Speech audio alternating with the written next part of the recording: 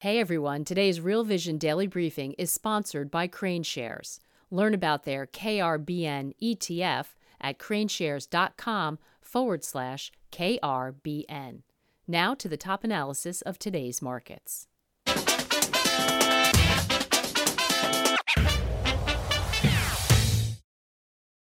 What's happening in the labor market and why does it matter? Welcome to Real Vision Daily Briefing. It's Friday, July 7, 2023. I'm Ash Bennington. I'm joined today by Peter Boockvar, CIO of Bleakley Financial Group and editor of the Book Report. Peter, it's always great to have you with us, especially great to have you with us today. Lots of data, lots of information coming out on labor markets in the last 24 hours. We've got JOLTS, we've got ADP, and today, of course, we have NFP Day. Help us cut through all the noise to the signal. Peter, what's going on?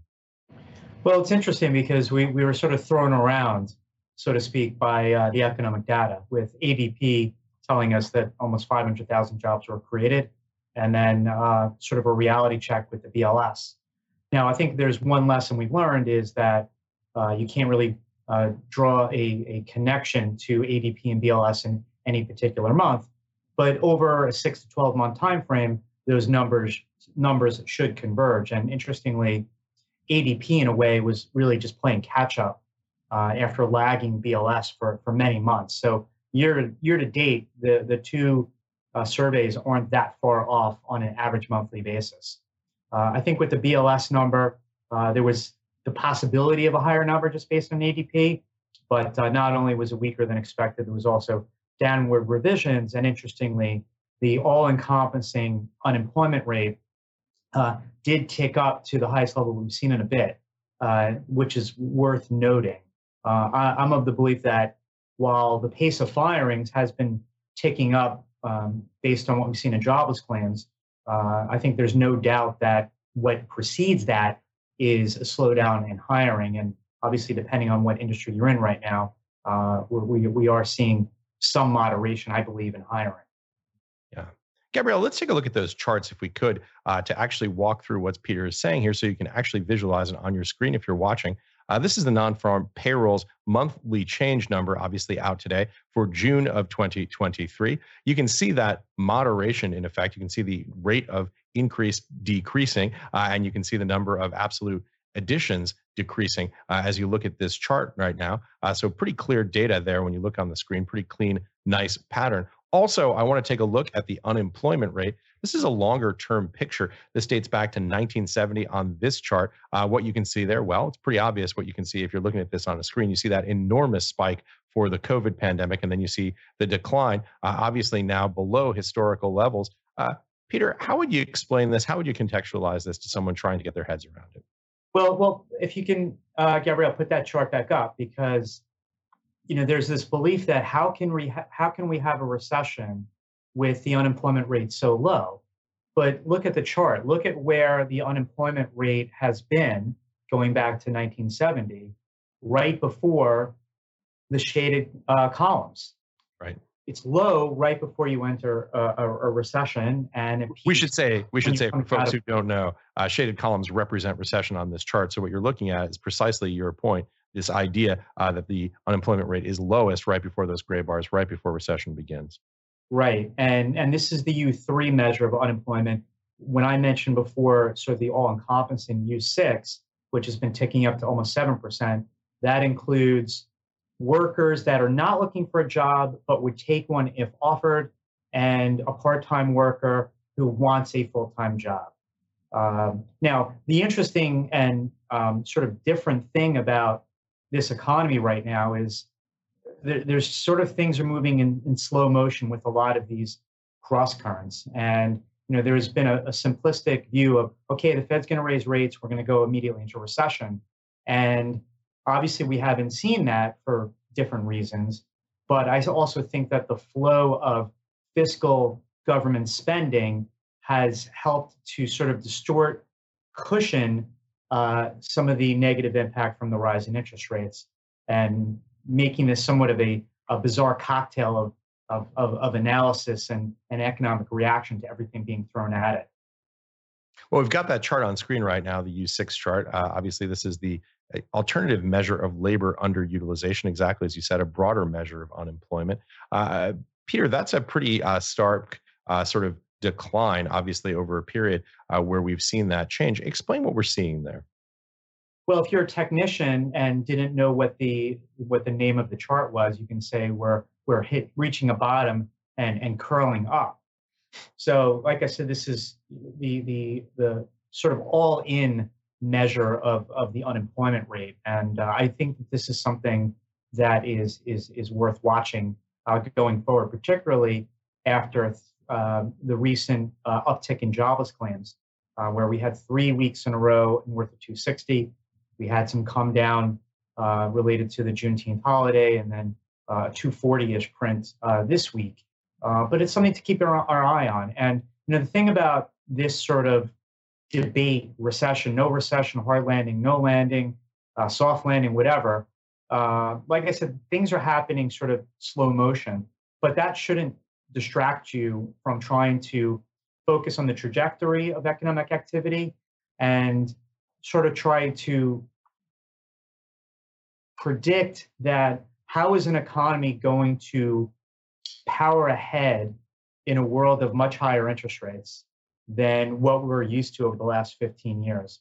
And I think that that is really an important thing here because I've been referring to this higher interest rate environment that could last for a period of time as more of a silent killer to economic activity rather than something you're going to read about in the front page of the Wall Street Journal every single day. And that behind the scenes, sort of, that everyone is getting affected. Well, I shouldn't say everyone.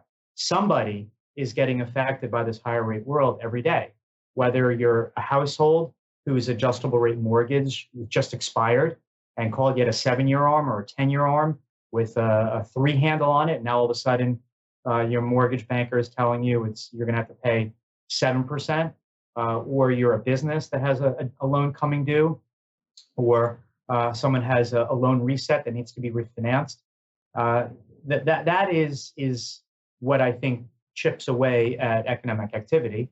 I read on Bloomberg News yesterday about Ashford Hospitality, who is defaulting on almost $1 billion of mortgages on a hotel portfolio they have. So that's an example of that you're not reading about, as I said, in the front page of the newspaper, but this stuff's happening every day behind the scenes because somebody has a loan coming due. Now, on the flip side, we know that there's been a huge amount of government spending. We have the CHIPS program right now. There's still money left over from the American Rescue Plan that a lot of states are spending a lot of money, $350 billion worth. You have, of course, also the subsidies for green energy investment. So there's a lot of that going on too, that is also creating sort of distortions in the data, but is creating a lift to economic activity. I mean, I was talking to somebody yesterday who said that right now we're on the cusp of or in the planning process for 16 EV battery plants in the country. And each one's going to cost $3 to $4 billion. And of course, it's subsidized by the government, but each facility is going to take, call it 18 months to build. You need workers to build it. And then once it's done, you're going to need probably 4,000 to 5,000 people to staff it. So that's what I think is sort of complicated, trying to figure out what's going on in the economy. And to my point earlier is that when you see a rise in interest rates, not everyone is affected all at the same time. Right. You know, the Fed started raising rates in March of 2022. Well, if my ARM doesn't expire until December 2023, well, I've been good so far. But, you know, a train is coming in my direction. And same with a business that not everyone is affected, has debt coming due all on the same day. So I think the most important point, I'll stop and pass it back to you, is it's not just, okay, when is the Fed going to stop raising interest rates? It's because we're pretty much done anyway, even if they throw in another one. It's how high and how long, or I should say, how long will interest rates stay this high, to me is much more of a relevant thing to be thinking about right now. Just a quick moment to remind you, today's Real Vision Daily Briefing is sponsored by Crane Shares. Learn about their KRBN ETF at craneshares.com/KRBN. Now back to today's analysis. Peter, that's all so well said, and exactly I think what people need to understand to cut through the sort of daily coverage of what's happening in the news cycle that day, the data release of the day, giving us the big picture. So important, particularly at a time like this, a time of transition in terms of rate regime. You mentioned this idea of a secular environment where rates remain higher for longer. Let's talk a little bit about what's coming up next week, which is CPI and the expectation of whether or not we're going to get one, maybe two more rate hikes before we see rate cuts. This is kind of the weird, bizarre period we're in. We've seen the twos, tens curve upside down yesterday by 100 basis points. It's come in a little bit today with this number. Talk a little bit about that environment, how you think about what's going to happen next, and the sequence of those events. So this CPI and then the end of the month, PCE will sort of be the last two big numbers that the Fed gets to digest. And the PCE is less influential in the market because we've already seen CPI. We're definitely going to see, excuse me, a notable step down in the headline figure to about 3% from 4%, while core still will remain somewhat sticky. But inflation is going to continue to moderate in the back half of this year, both because of the deceleration in services inflation, because it will capture what's really going on in the rental market, where rents are, if you include new leases and the rollover existing ones, the rents are only growing about 3% right now, maybe 4%, while the CPI is still calculating 8% type rent growth. I think the question is, and that'll be enough, I think, for the Fed to stop after the next one as we get this further deceleration. But a further deceleration in inflation doesn't sort of create, it's party time, and maybe we get a two-handle inflation by the back half of the year. It's where inflation actually settles out. And we have the inflation spike, now we're having the come down. It's where does, after that come down, where does it bounce to? Is it just going to go to 2 and we're going to be 1 to 2% inflation and we'll be back to the salad days of pre-COVID, or is something structural have changed and 3 to 4% is going to be sort of the new norm for a while? And I'm in that camp.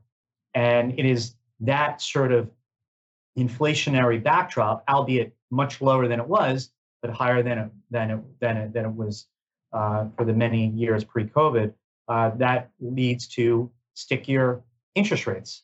And while the Fed may cut interest rates in response to a recession or an economic slowdown and rise in the unemployment rate, the days of going back to zero, there's no chance that happens for a long time because of that stickier inflation. And I think it's that dynamic is that the Fed is not going to be there to save you like it has in previous down cycles. And I think that's one of the pieces of what is a much different macro landscape than we've become accustomed to. When we talk about different macro landscapes, one of the most durable charts right now in finance and economics is taking a look at the 10-year Treasury drift down 40 years, essentially my entire life. When you look at that chart, declining to where we got to zero and now beginning to roll over and go back up. This is a really long-term cycle. Yes, and I still think people think that we haven't left the old one, and that what we've seen over the past year and a half is just a temporary blip, and it's not a blip. There's a sea change that has occurred, and I don't think people are appreciating that. And I get it in a way because people are so trained on, okay, you reach a rough patch. Yeah, we have the spike in inflation, but it's going to come down, and technology is deflationary, which yes it is, and everything's going to be copacetic with inflation, and interest rates will fall, the Fed will start cutting, and everything's just going to be fine. I mean, that's the mentality that we're so trained on. Yes. But I just don't think it's going to be that easy. I think that there are more chapters to be written here, and the Fed's ability to cut rates has more strings attached, so to speak. Right. You have the potential of seeing a notable drop in the dollar. if the Fed aggressively cuts interest rates or embarks on QE or at least stops QT. Well, what happens if that leads to a sharp rise in oil prices, which I think is possible? And we see a big jump in import prices, and all of a sudden inflation starts going up again in a tough economic environment that becomes very stagflationary again. Like there's no the beauty of low inflation created this free lunch for central banks that inflated the multiples of everything. And I just don't think that free lunch exists anymore because inflation, again, while it's definitely receded and definitely falling, and again, maybe we'll see a two handle in inflation by the end of the year. It's not staying there. It's we're not going back to 1 to 2% inflation on the good side. And I've said this multiple times on Real Vision, just to give perspective. In the 20 years leading into COVID, core goods prices averaged 0. Services inflation ex energy averaged 2.8%. You merge the two together, you get the volatility in food and energy on the headline, you average about 1 to 2% inflation. So where do we go from here? Services inflation definitely decelerating, probably into next year because we had a lot of apartments that are coming online. But once those apartments are done, there's no new multifamily building going on right now that is starting now. All those projects have been shelved. The only construction that's going on are projects that have already been sort of in the queue and have already gotten started. So to me, can we go back to 2.8% services inflation? I'm not sure because wage growth is now 4 to 5%, which is double the 20-year pace leading into COVID. So I think more structurally for the next, call it 3 to 5 years, services inflation is going to be more like 3 to 4, maybe on the upper end, where goods prices are not going back to 0 in the next 3 to 5 years because of no more low-cost labor around the world, particularly out of China. Just-in-time inventory has been permanently altered post-COVID. Yes. You have all this onshoring and government spending that is just, it's nice to build more chips here, but it's just going to raise the cost of manufacturing and doing business. So we're not going back to 0. And if we go back to just 2%, you combine the two, you combine 4% services, and you're going to have 3 to 4% type inflation, depending on where food and energy prices go. Yeah, very well said. And to stress this broader point, because I think it's so important when you give this broader context here, if you're a 50-something grizzled Wall Street veteran, 30 years on the street, you've never seen this before. That's right. And to your point earlier about these 40 years of declining interest rates, we try to figure out and get the question all the time, and we have client money that we got to decide, okay, if we're going to buy bonds, where do we go? And, you have the people that are analyzing the U.S. economy and saying, okay, we're going into recession, inflation's moderating, we got to buy the 10-year, we got to take duration risk, and because it's worth it. And I still think that is thinking sort of the way that things used to be.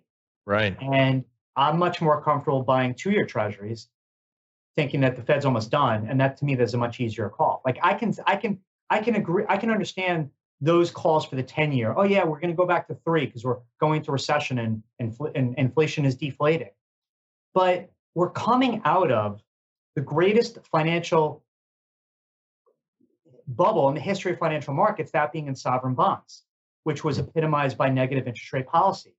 So I have much less confidence in figuring out where 10-year yield should go from here, because I can argue that the 10-year, and before it got over 4, when it was 3.5, 3 3/4, I was saying the same thing.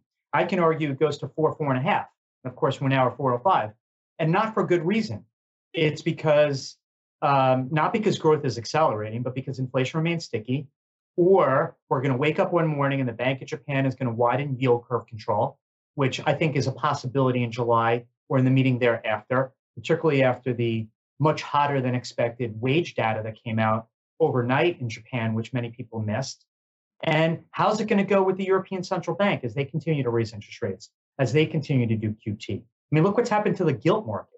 Not only are they aggressively now raising interest rates, they're outright selling gilts.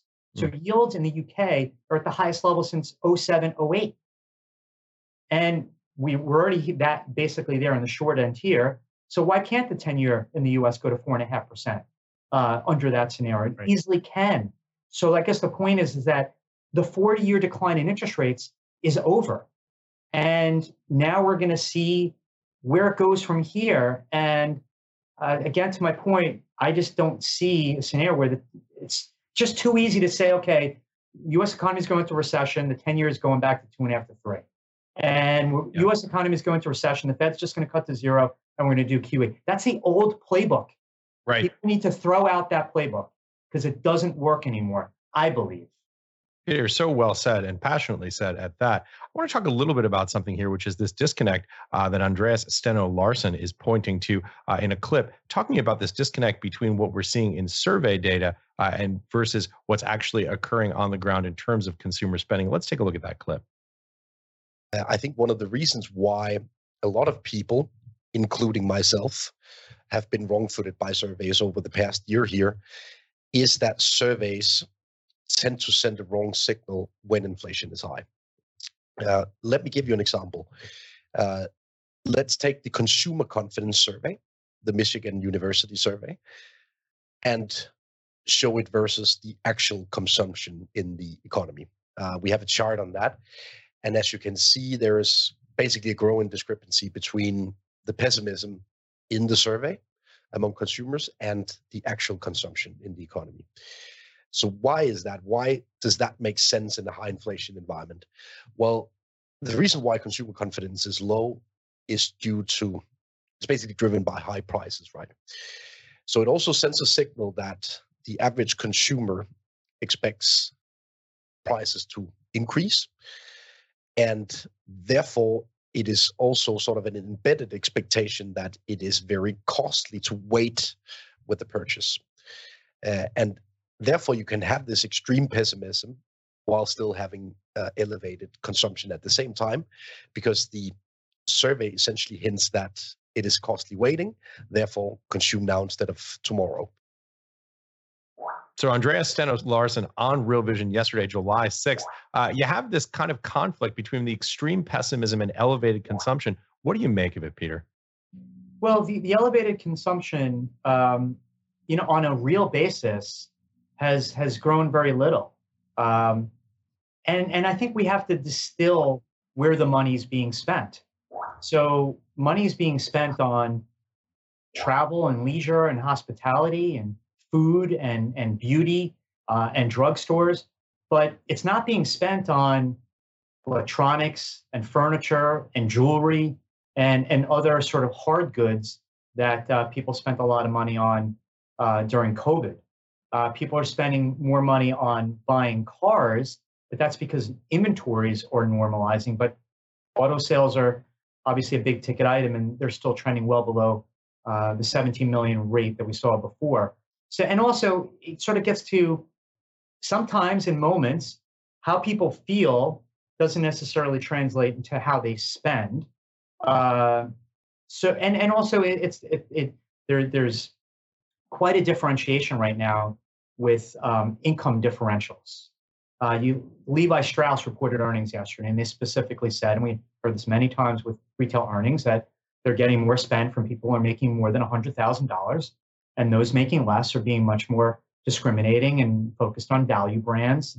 So it's important, I think, to sort of further dissect those two lines on that chart. Well, Peter, here are some numbers that you know very well. I'm looking right now, just reading off my Bloomberg terminal. S&P 500 year to date up 15.5%. NASDAQ Composite year to date up 32%.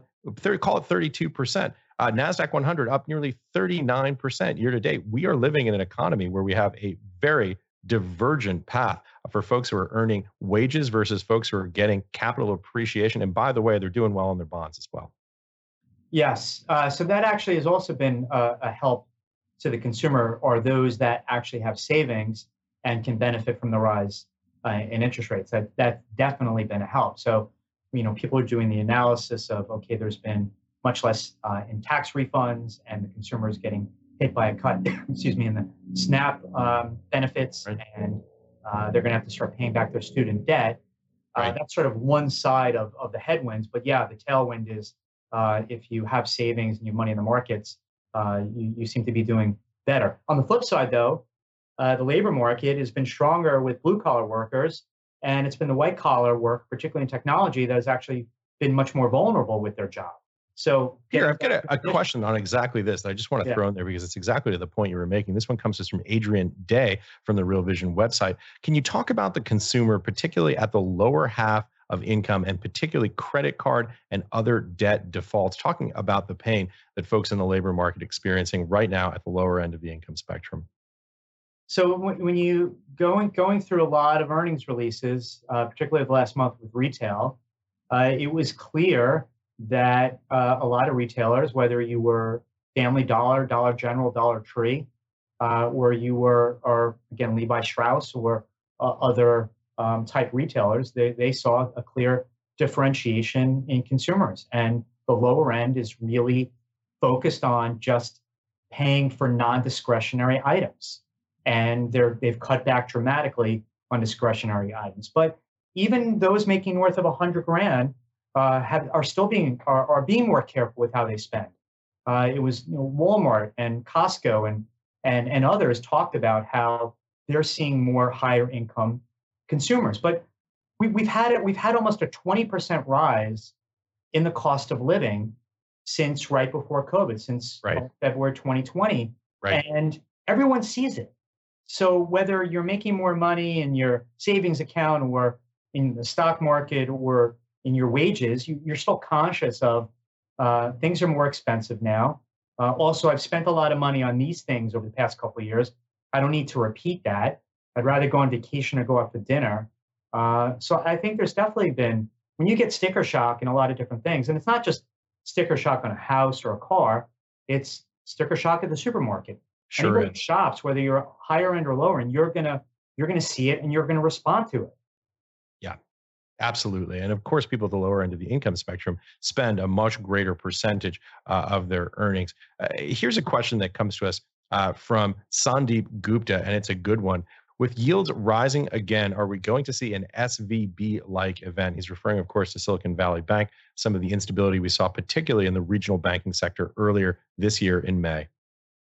Well, the Fed's bond term funding program probably lessens the possibility of another SVB, but with the further bleed that it will create with bank deposits, you are likely going to see failures, which on top of now we're just, I think, beginning a credit cycle, which is right now at least initially manifesting itself in commercial real estate, where small, medium-sized businesses are sort of overweight, we can say, as about 2/3 of commercial real estate lending comes from small, medium-sized businesses. So there's definitely going to be more pain in the banking sector. I mean, each tick higher, call it, in the 2-year yield means that more money is leaving these banks and it's going into money markets. So as they continue to bleed deposits, that creates more and more strain on their balance sheet because it's a liability of theirs that's sort of leaving. But also, again, on the cusp of a credit cycle that is going to create its own problems. That again, any bank that has a loan that's coming due, they are in workout discussions with their clients. Yeah. Peter, we've got time for one more question real quick because we're running out of time here, but it's a good one from Daniel Davies, and I'm curious to hear your view on it. This comes to us from YouTube. How does the government continue to finance itself over time with much higher average rates? Great question. Yes, and it's something that we've all been watching. And it was back in the 1980s when people were crowing about the rising U.S. debts and deficits. But because the cost of financing was just on this, as we said earlier, 40-year trajectory down, it didn't really matter. Now, I think that it does begin to matter, and that the debts and deficits are getting to a point where it's harder and harder to ignore, and it's getting more and more expensive to finance. At the same time, we're in this sort of interesting dynamic where the banks are no longer loading up on treasuries. The Fed is essentially selling treasuries. Foreign central banks are no longer buying treasuries. And where is that sort of clearing price when it comes to financing what is right now a 7% budget deficit as a percent of GDP, even before the recession has begun, whereas historically it bottoms at 5 to 10% of a deficit at the depths of a recession, there is a lot of supply coming our way. And while US Treasury will sell this paper at what price is going to be a key question. And Right. another reason why interest rates can continue to float higher. And another reason why I'm just not confident taking duration risk in this kind of a market for all these reasons. Peter, this has been a spectacular conversation. You talked to the specific data points out this week and folded it in with the broader macro context, which is so difficult, I think, for people to grasp. We really appreciate you joining us. Really wonderful talk. Thanks, Ash. Good to be here. Thanks so much for watching or listening to Real Vision Daily Briefing. We'll be back on Monday. But before we wrap up here, here's a special announcement from Raul. Have a great weekend, everybody. Hi, everyone. I just wanted to break the news. There will be running a 5-day crypto gathering special starting on July 10th. These are always really special events. The big question we're seeking to answer in this special week of programming is it game on? We'll be bringing, as ever, the best guests into the space to pick their brains, to find out whether the bull market is really on, and if so, how to position for it. So I'll be kicking off on Monday with my own deep dive analysis on the crypto macro framework and where I think we are.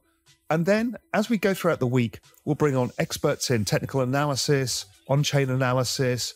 We'll have fund managers to ask them how they're positioning, because that's really important because those guys are all over the space. We'll also be looking deeply into the Web3 and NFT markets. I know there's been some pain in that space.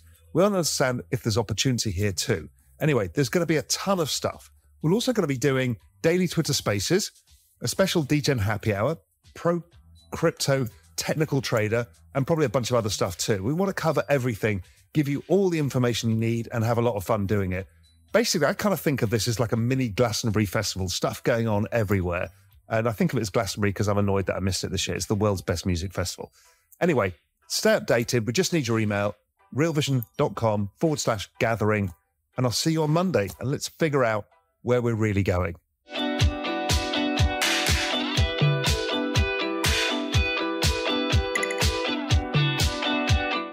Thanks for joining us, everyone. Today's Real Vision Daily Briefing is sponsored by Crane Shares. Learn about their KRBN ETF at craneshares.com/KRBN.